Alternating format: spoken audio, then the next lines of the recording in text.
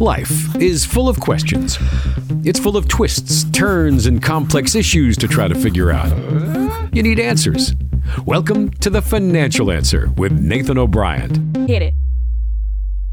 You'll hear us discuss the pitfalls and common investing mistakes we see people make and encourage you to think about solutions to some of the problems and question marks you might face in your own financial life. So let's get to the show. Welcome into another edition of the podcast. Thanks for hanging out with Nathan O'Brien and myself here on The Financial Answer as we talk investing, finance, retirement, until debt do us part. Kind of a fun little title. What's going on, buddy? How are you? Doing great. Doing great. Looking forward to the topic today. Yeah. And we're going to actually have a two-parter here, so it's going to be good. Yeah. Yes, sir. Yeah. Yes, sir. Hopefully the misses don't get us too much for that title.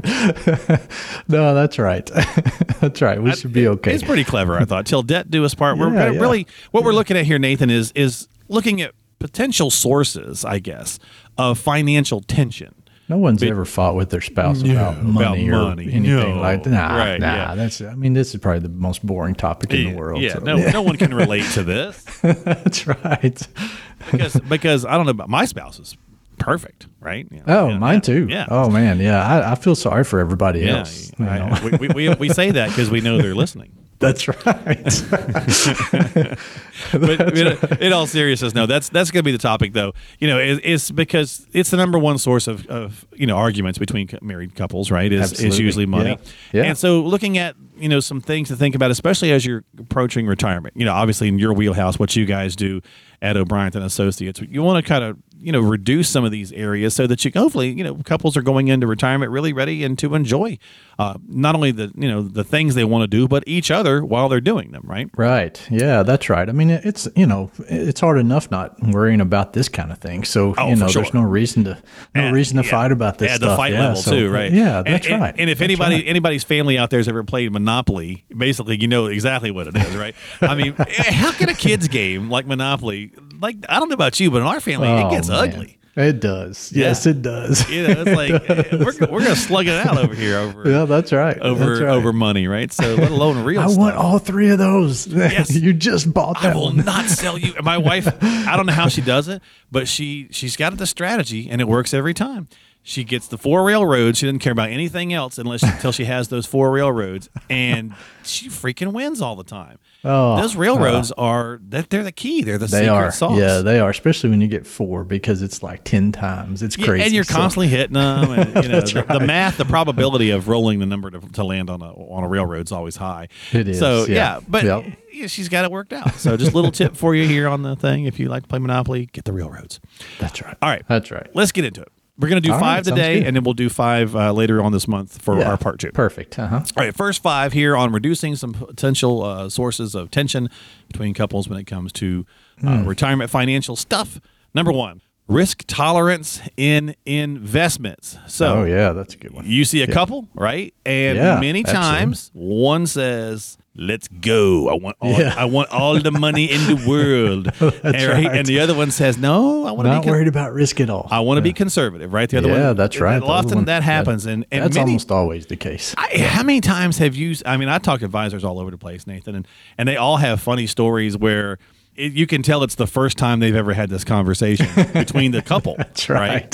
Yeah, I'm sure you've seen that too. Yes, absolutely. It is. It's so interesting to see someone that's 50 plus years old, a couple that's 50 plus years old and they've been married for, 20 plus years maybe and all this stuff. And they come in and we're talking about this and I'm like, okay, so what do you guys want to do? What are your goals? All these things. And then we talk about risk and it's usually the husband that's like, let's go, we're going to take all the risk and this looks good and all this stuff. And the wife's like, whoa, hang Pump on. The brakes, it's not partner. always that case, that situation, but it's usually one or the other that wants to be super aggressive and the other one maybe not so much. And that's, I don't know. I think that's just personalities. That's with that. But it doesn't make sense sometimes to do that. Sometimes it does. It depends on your plan. But again, coming down to this conversation with the couple is it's so important just to make sure that you're on track with your plan, with your goals, what you're trying to accomplish. And when you talk about this through the planning aspect and look at it based on what's required there, it makes that decision so much easier because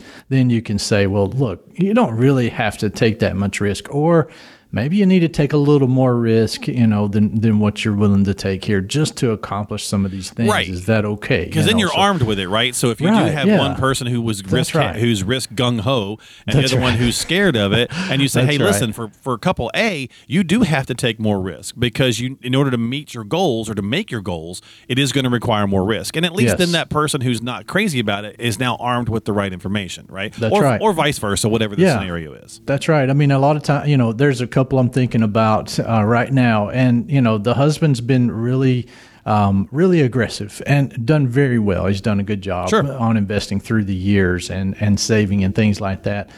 His wife is ultra conservative, and he'll say he's made some bad decisions on stuff too and lost a lot of money as well. And so, and she doesn't like that. She wants to, of course, and she's wanting to be conservative with that. And so, but she will say, and she actually told me the other day, she was like, I'm so glad he's working with you because he's gotten better at this, but he's so much more comfortable, so much more easier to talk to about this stuff now and all these things. Yeah, so it's just, it's worked out. It's worked out good with that. That really kind of drives home the point of the conversation this week. So very good. Yes, absolutely. All right, number 2, retirement age. What is the best age, right, for us to retire? Yeah. Couples need to have that conversation, and hopefully many do, but what if you got an age gap? My wife and I are 5 years apart, and she's like, I don't know, that 5 years that you're retired and I'm not might tick me off. That's right. And I mean, Tanya and I are 6.5, and so there's a big difference there, and so that's what we have. Because you're old. Talked about. I know I am. Yeah. So we have talked about that, and that's one thing. Again, I just had a couple in maybe. This was probably 3 weeks ago. We were talking about this, and she's retiring at 62, about 62 and a half, actually.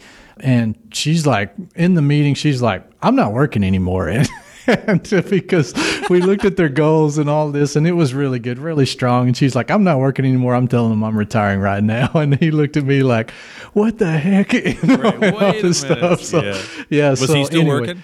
He is, and his plan is to work, for a few more years, and so which that could affect travel, right? So it can. If you're thinking about, again, that's the point of the conversation is to stave off some arguments, because if one is ready to retire to your story and one is not. And the one that's ready to retire is like, let's go. I want to see the world or whatever the plan is, whatever the goal is. And the other one can't because they're still working. That's going to create tension. Hey, when are you getting off so we can take a trip? That's right. Thing. Yeah, it does. And so, I think everybody's different with that. Sure, but you got to talk about it. That's true. And you've got to make sure it fits your plan. So if you can retire early, great. The numbers look good, great. Cool. Then what are you going to do, while one of you's retired and the other one's not? And a lot of people are like, oh, I got a ton of stuff I can do. So and that's fine if that works for you guys. It does show up for sure. All right. So the little children's, let's talk about the children's. Legacy for the kiddies, right? So one spouse might be like, I want to leave them as much as we possibly can. Or maybe it's the grandkiddies, right? Which might be more the case, right? You pass over the kids and go, heck with them. I gave them enough. Let's give everything to the grandkids. Right. But, one may also be like, no, this is ours. We worked hard for it. If there's something left, they can have it, right? No, that's right. That's right. And usually where I see this is when there's previous marriages, and so that's where that is difficult. A lot of times, and it could be a fight. You want to avoid. Yeah, no, that's right. You have to be really careful with this, and so that's one of the things that we just kind of dance very lightly on this subject, but I mean, it is something you've got to address, because if you've got whatever, $500,000 or whatever, you've got to figure out what you want to do with that. And if you're going to leave that or what the plan is basically. So, you just want to make sure that really kind of both need to be on the same page with this one for sure. And that's what all of these unless they're separate accounts. Yeah. That's right. Yeah.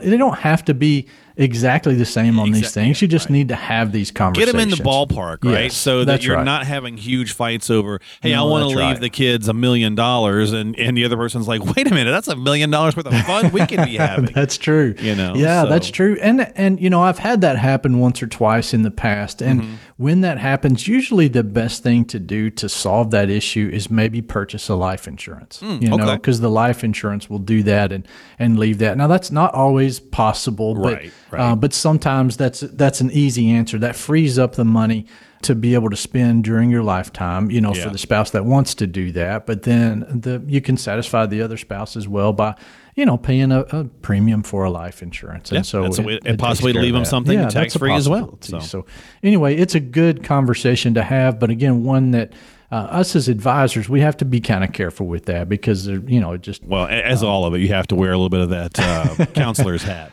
That's true. Yeah. All right. Sometimes. Number 4, then, housing in retirement. So, big old question, right? Do we keep the home? Do we downsize?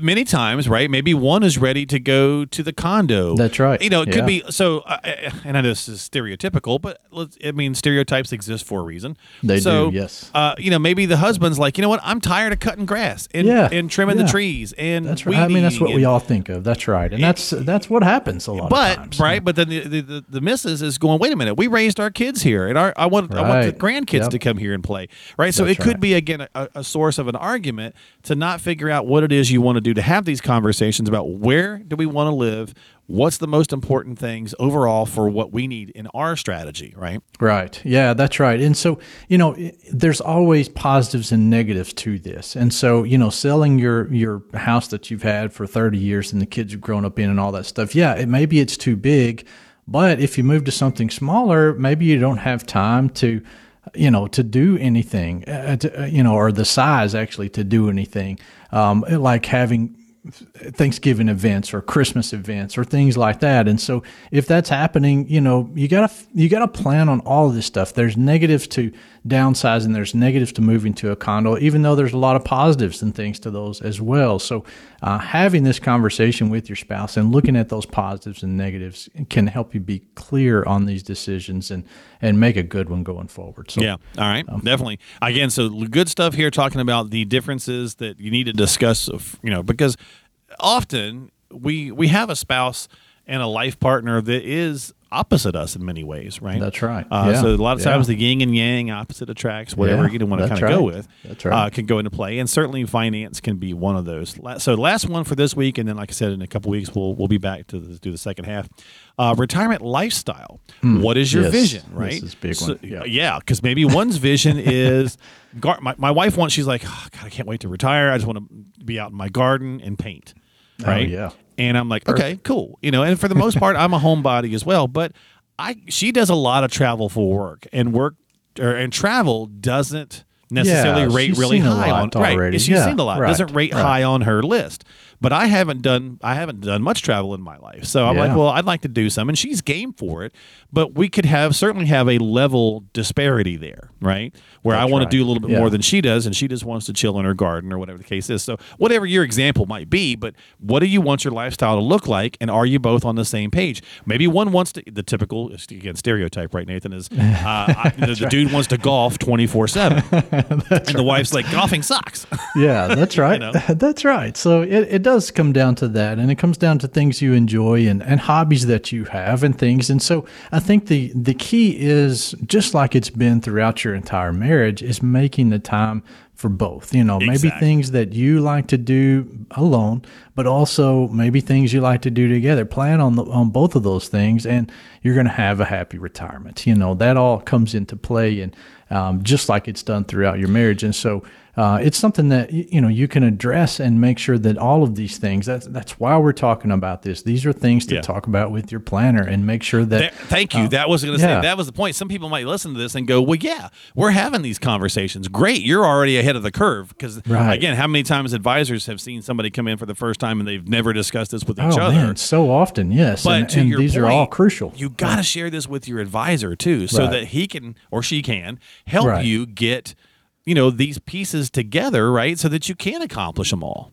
Yeah, because just like we were saying, golf is expensive, and then traveling, doing other travel, things like that, that's expensive. So you need to see if your plan can handle that, and maybe there's a limit on that kind of thing. I'm sure there is, and so you want to just check those out, make sure all of it fits into your puzzle. And so as that happens, it makes it easier, and it makes these arguments less, which is crucial. I mean, that's why we're here, to help with that kind of thing. So to make the arguments less. All right. Well, there you go. So that's the first half of our conversation on Till Debt Do Us Part, resolving financial sources of tension between couples.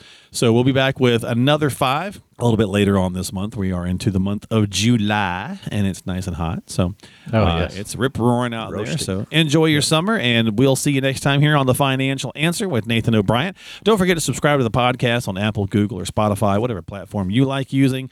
That way you catch future episodes as well as check out past episodes. We are, we're way up in here in the numbers. So we've done plenty of these. So we're, about 100. I think this is about 128 right now. So plenty of episodes for y'all to check out. Good tips. a lot. Yeah, tons of things to talk about. And, just kind of, it's really good to listen to, I think, different viewpoints and ideas on things and get a couple of useful nuggets rolling around in that bean, right, in our brain going, okay, I should probably talk to my advisor about, X, Y, or Z, right? Whatever it might be. That's why we do the show. So hopefully you enjoy it. Don't forget to subscribe to us, as I mentioned. And if you need help, reach out to Nathan and Tanya. And you can find them online there at thefinancialanswer.com. That's thefinancialanswer.com. My friend, I will see you next time. All right. Have a good week.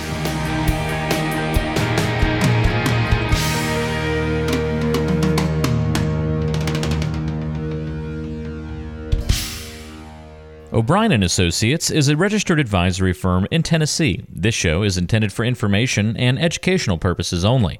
Consult with a qualified advisor before taking any action.